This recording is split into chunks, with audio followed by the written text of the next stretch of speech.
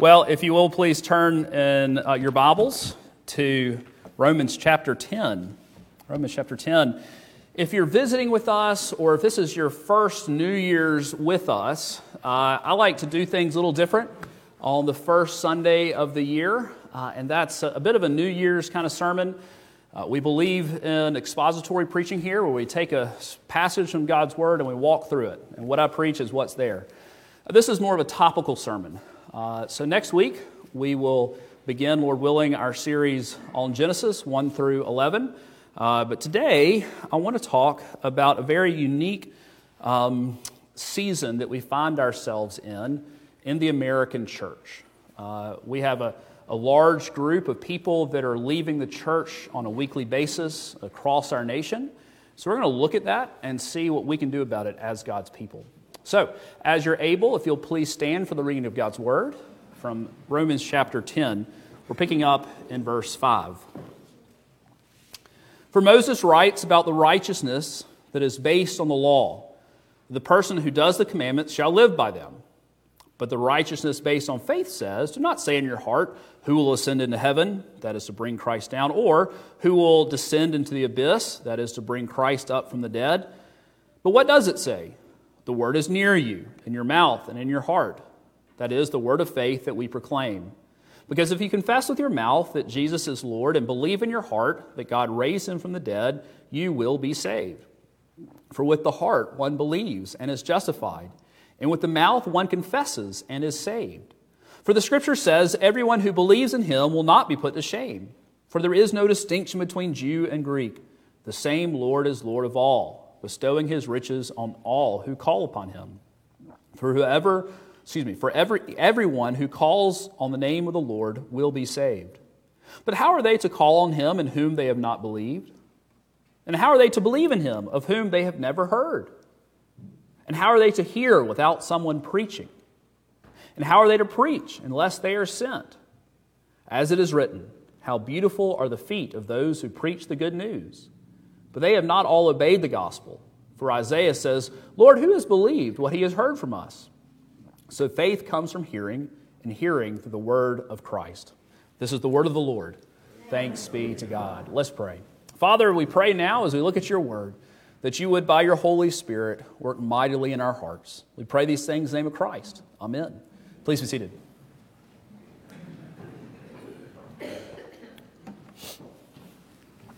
Paul begins chapter 10. We didn't read this verse, but let me refer you to it.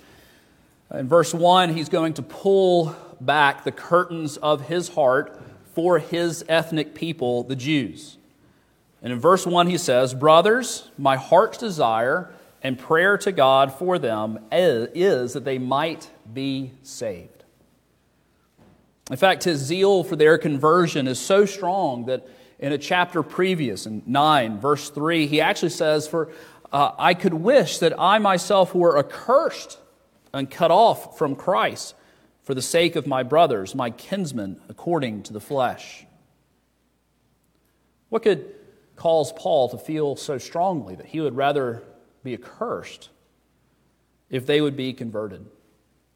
It's because the acceptance of Christ means salvation, eternal life, redemption, forgiveness, and heaven.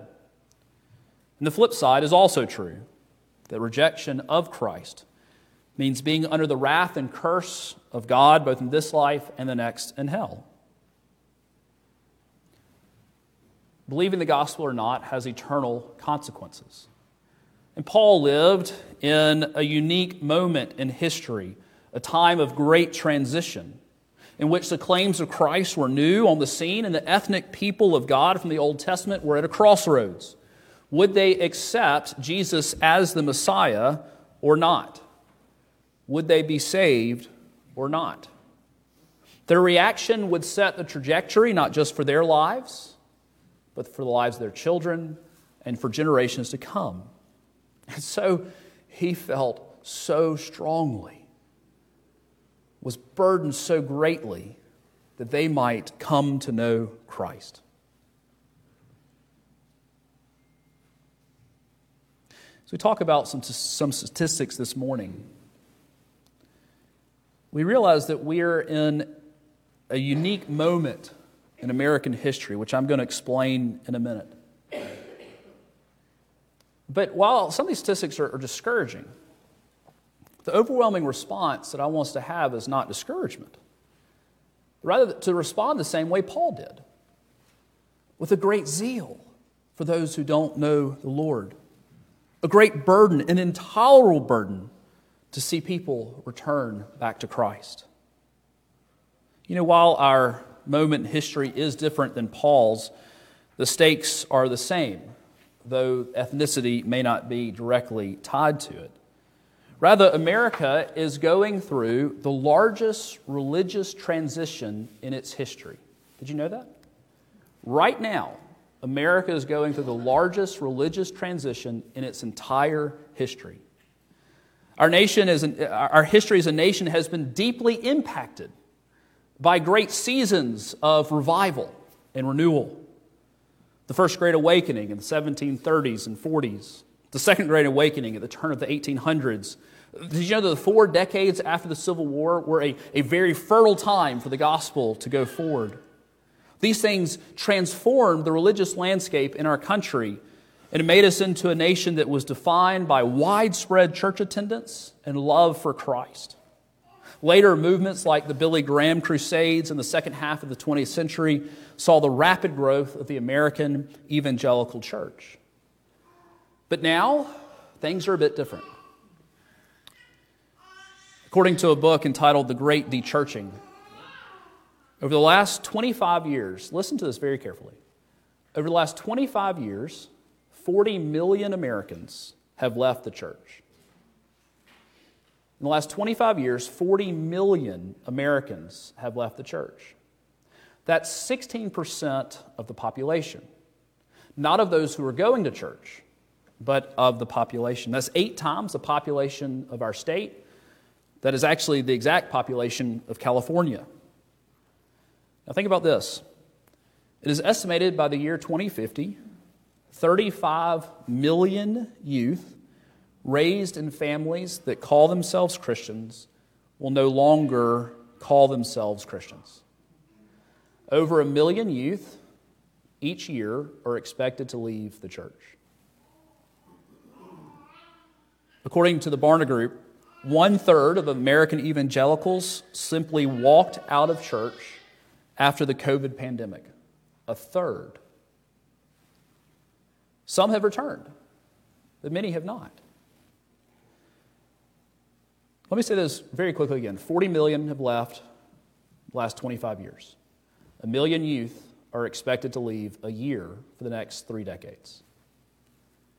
To put this in a context, more people have left the church in the last 25 years than were converted in the First Great Awakening, the Second Great Awakening, and the Billy Graham Crusades combined.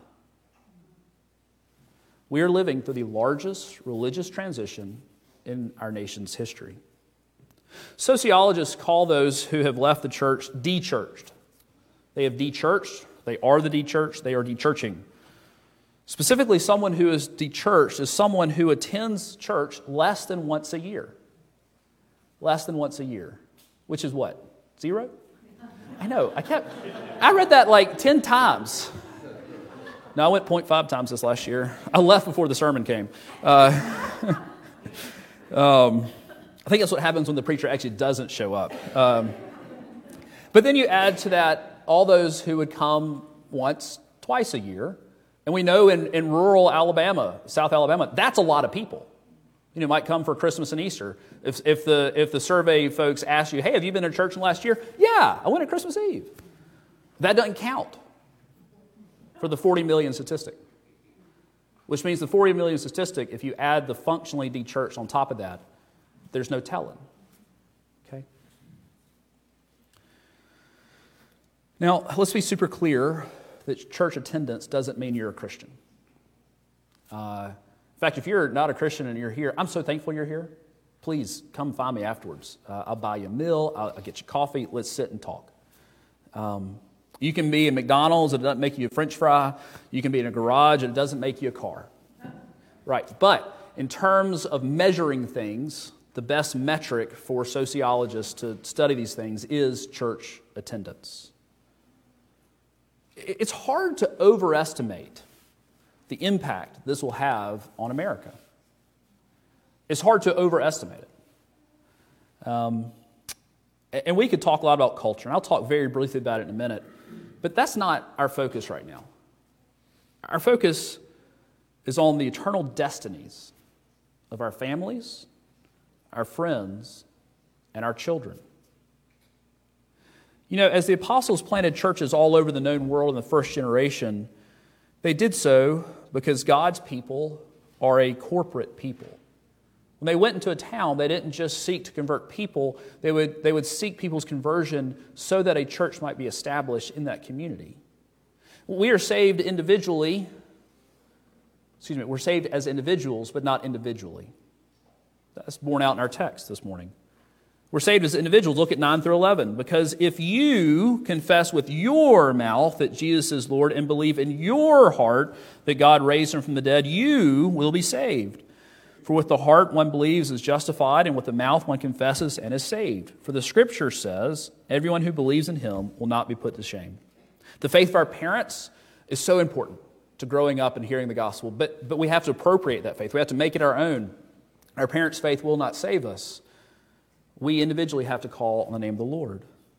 And God is in the business of saving people who need saving.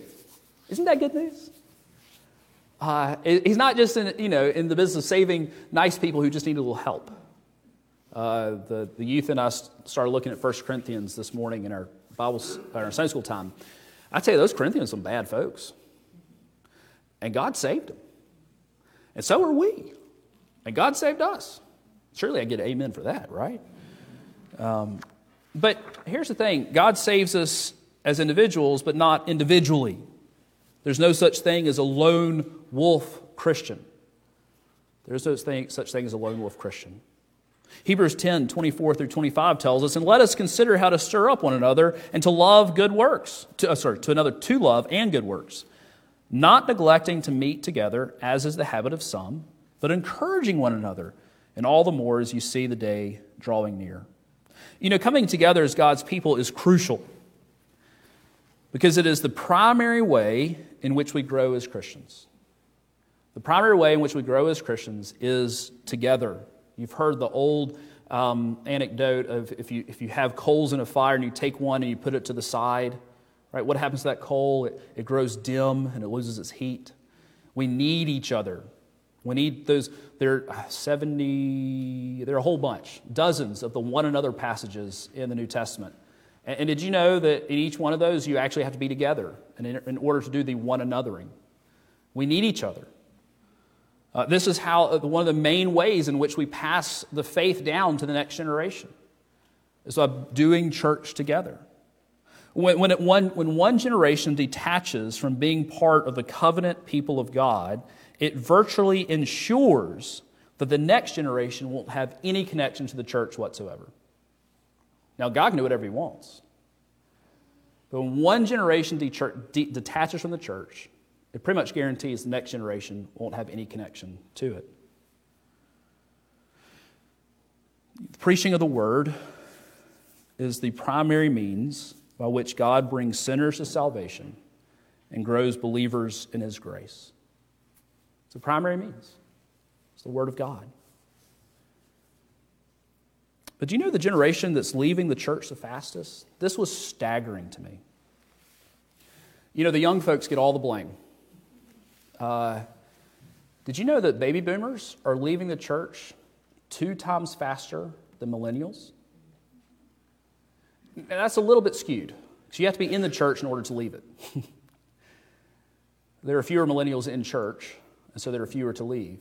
But I was 2 times faster than millennials. Think about the impact this will have on children and grandchildren. You have children and grandchildren who go from being dechurched to unchurched in one generation. The biggest impact of the great dechurching of America is that fewer people are hearing the gospel. That's what it comes down to. Fewer people are hearing the gospel. And you must hear the gospel. We just read this. Verse 17. So faith comes from hearing, and hearing through the word of Christ. Verse 14 puts this problem into an eternal perspective. How then will they call on him in whom they have not believed? And how do they believe in him of whom they have never heard? And how are they to hear without someone preaching? There are other long-term ramifications for our culture as individuals leave the church. Perhaps one of the most impactful in the near term is the continued and accelerating departure from the Bible's very clear teaching on human sexuality and gender. But then you throw in things like the health of the family and of marriages, the raising of boys to be men and the like. Just even functionally, there will be fewer dollars to go to charities as well.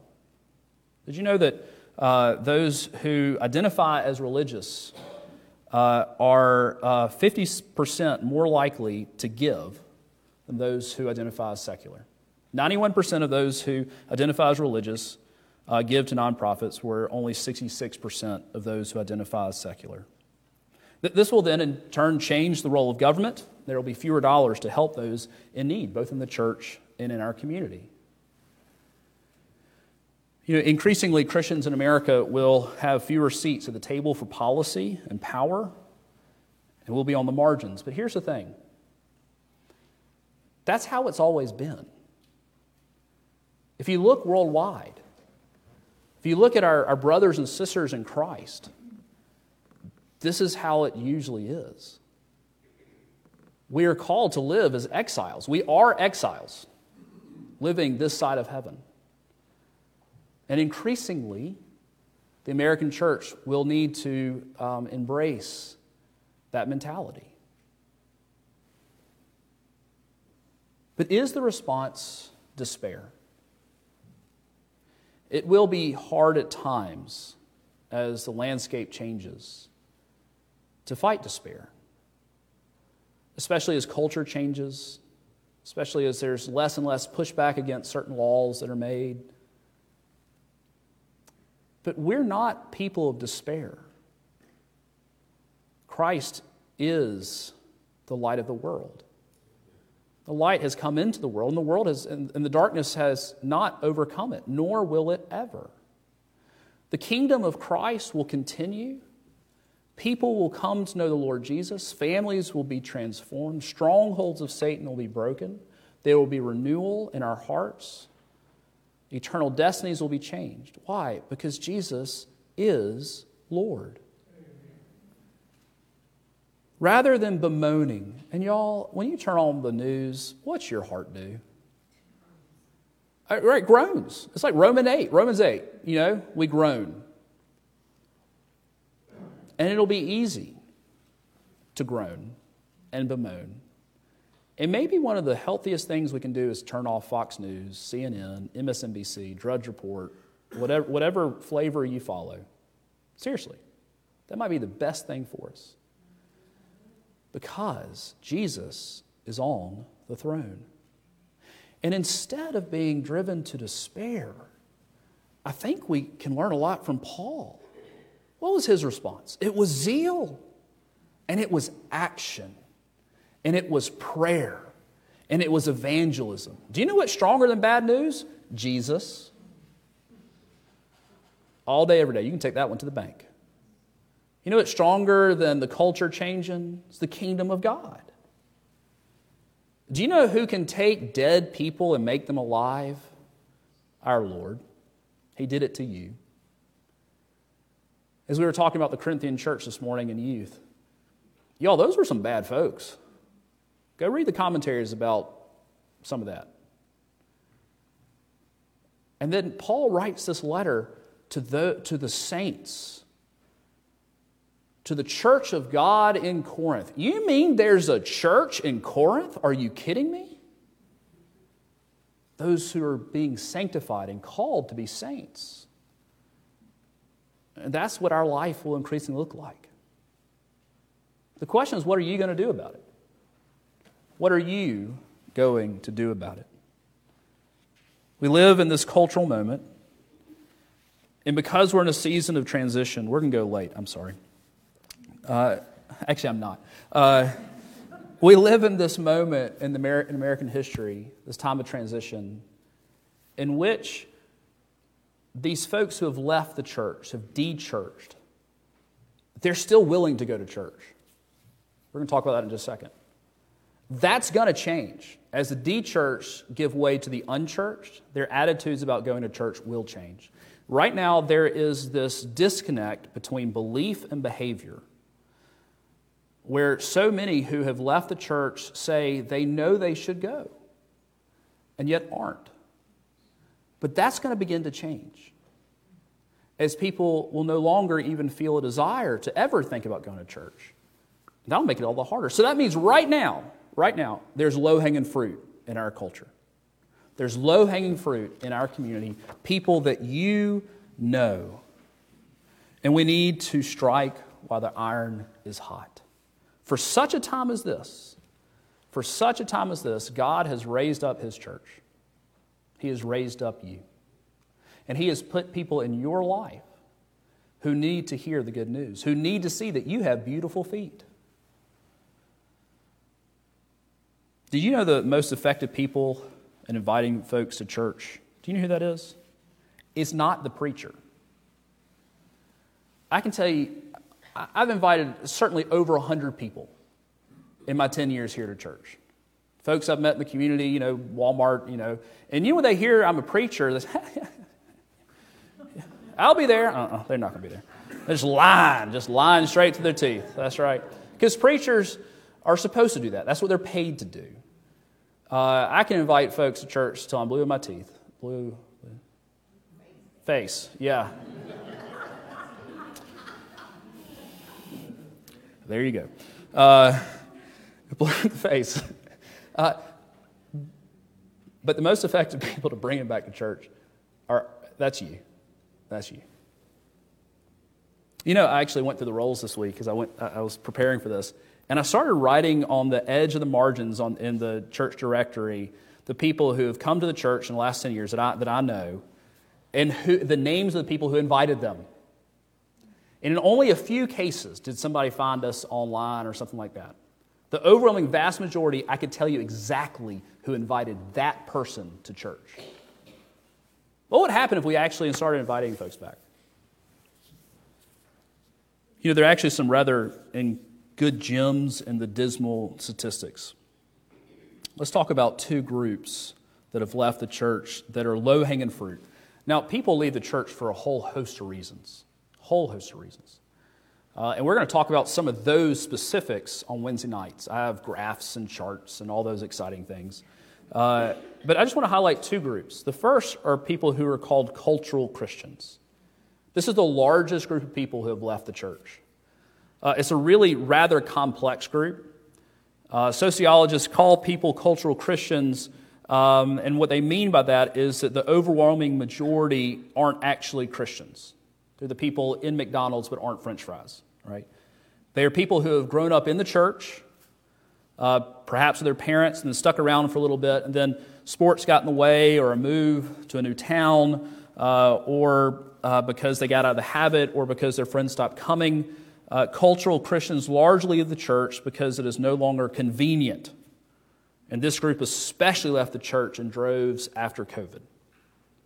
That was a real breaking moment for many. The souls of children in the cultural Christian group are especially in danger.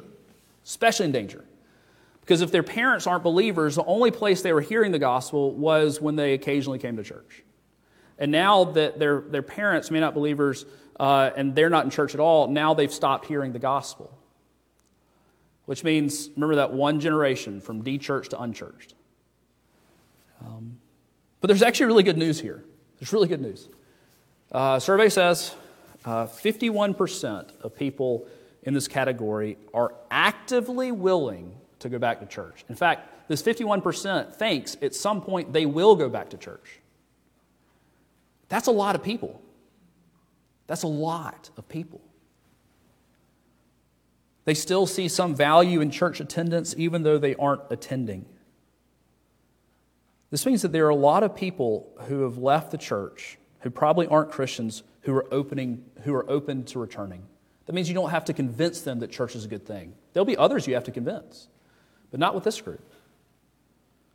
Can you think of anyone in your life that fits this category? I know you can. I know you can. If 40 million people have left in the last 25 years, and I know you know people in this category, I want to encourage you to pray for these. I mean, really pray. Put a sticky note on your dash. Set an alarm on your phone every day at the same time. Fast for them. Is the soul of your neighbor worth you missing a meal so that you can pray? The thing about this group, though, is that their entry back into the church will likely, rather than just the first invitation to church, rather that the entry point back to the church for this group is probably first an invitation to your supper table, to a place of belonging. Especially when there's been hurt from a church, especially when there have been all sorts of previous experiences at church, getting to know someone. You know, a Walmart lasagna feeds 12 people, and it costs $13. Go buy one and put it in your freezer. That way, you can feed 12 people, not even have to worry about it. What an opportunity to break bread with those who don't know the Lord. The other group, though, low-hanging fruit group, are those who are classified as mainstream evangelicals. Now, I don't mean mainline denominations. Those are two different categories. Mainline denominations, what I mean by that are the very liberal, theologically liberal denominations. That's not what we're talking about. These are mainstream evangelicals. These are folks who would describe themselves as conservative theologically, who when you ask about things like the Trinity and the authority of God's Word, they still say good things. They have good answers. There's still that theological basis. Many of the folks in the mainstream evangelicals who have left are actually believers and have disconnected from God's church for one reason or another. There are all sorts of reasons why this group has left the church. 15%, this was low, I thought it would be higher. 15% said it was because of COVID. I thought that would be a lot higher. 16% said it was inconvenient. The biggest reason, though, 1 in 5, 22% said they left the church because they moved to a new community and hadn't found a church yet. Sociologists who studied this said that the most dangerous thing you can do as a Christian is to move. So be careful. Don't move. So are there people in your neighborhood? Do you know people in town that have moved? Many people are looking for an invitation to church.